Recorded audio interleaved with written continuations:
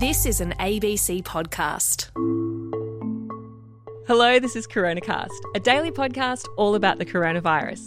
I'm health reporter Tegan Taylor. And I'm physician and journalist Dr. Norman Swan. It's Friday, the 1st of October, 2021. And Norman, we heard a lot a few months ago about how New South Wales took a long time to lock down when the Delta outbreak started there, and Victoria, in contrast, locked down relatively quickly once that outbreak spread.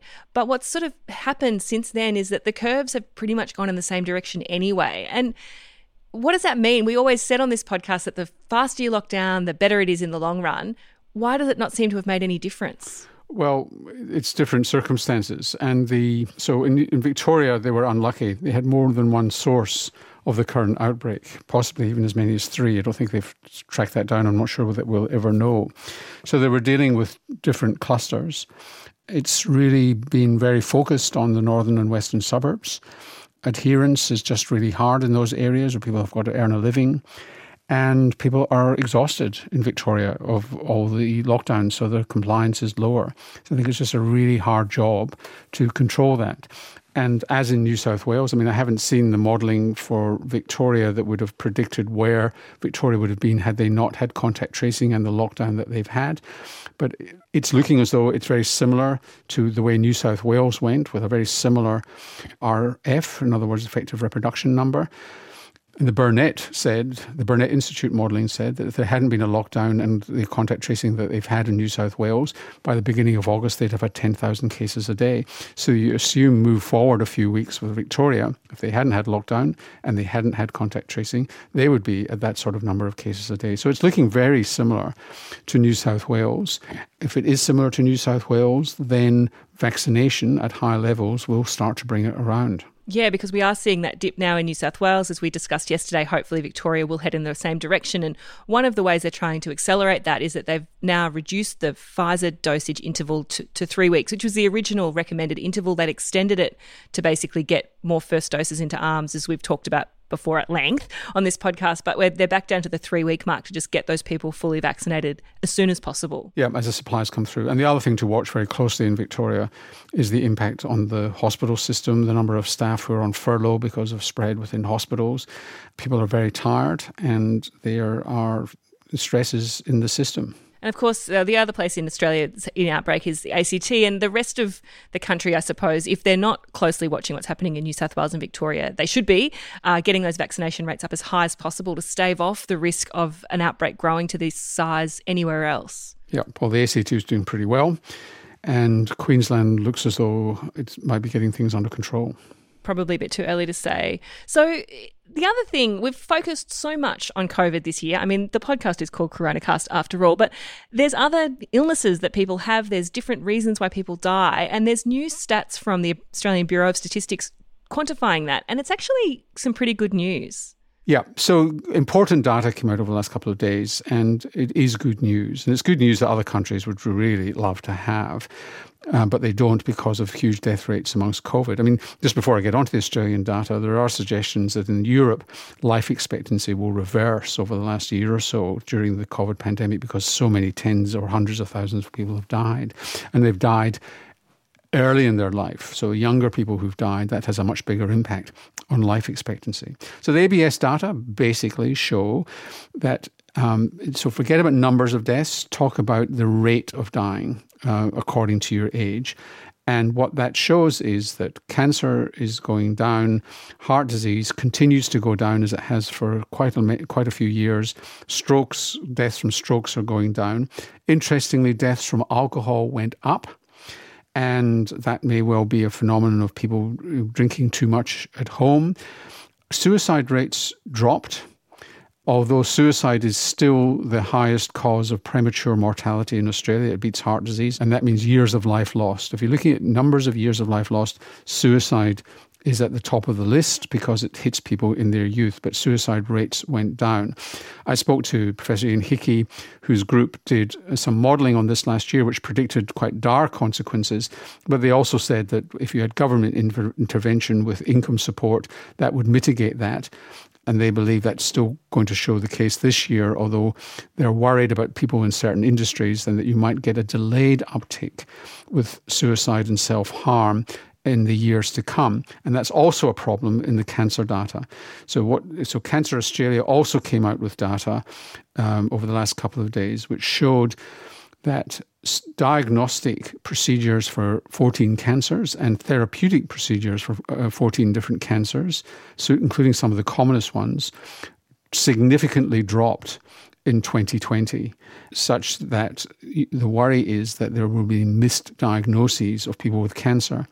And if you look at just Victoria, they reckon that in 2020, just in Victoria, there could be 2,500 people whose cancers have been missed.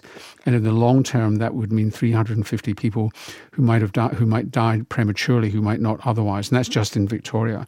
So there's a significant issue being stored up for cancer and maybe psychological issues as well. Right. So your risk of dying, depending on your age, seems to be better than it was before, but it might not be. We might not have the full picture quite yet. No, but the really dramatic effect has been on respiratory diseases. Nobody between July and the end of May 2021, not a single person died of influenza, not one. Yeah. And deaths from acute respiratory illness fell. And that's because we're in a respiratory pandemic and we're socially distancing and taking all the precautions there. So that just shows you the dramatic effect on influenza. The deaths from COVID since May and this year have been significant, but they may not be enough to sway the picture that much. Whereas in Europe and the United States, they've been huge and could well make a difference to life expectancy. Well, it's Friday and we always promise Quickfire Friday and we do not always deliver on it. But Norman, today I want to do some questions. Some of them can be slow water Friday and some of them will be Quickfire Friday. So first question from Nathan, who's just completed 14 days in isolation after being a close contact, no symptoms, tested negative. Nathan's fully vaccinated with Pfizer, but was done as part of the 1A rollout back in April. And you mentioned a drop in vaccine efficacy after about 6 months, and Nathan's wondering if he did in fact come into contact with the virus, and as you say, Norman, it told it to pee off.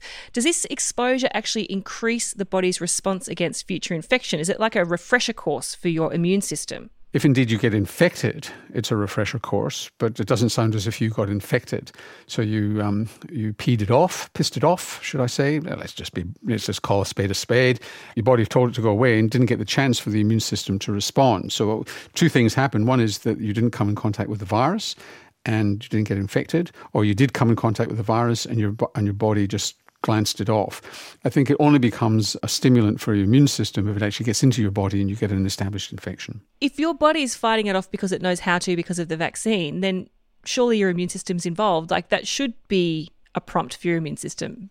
Well, it might be, but whether or not it actually increases your immune response for future infections, I don't know the answer to that question. Well, if you're an immunologist...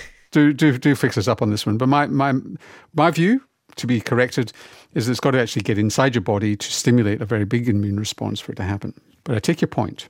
I look forward to our large listenership of immunologists writing in and setting us straight, either you or me. We will be set straight. There's no question about that.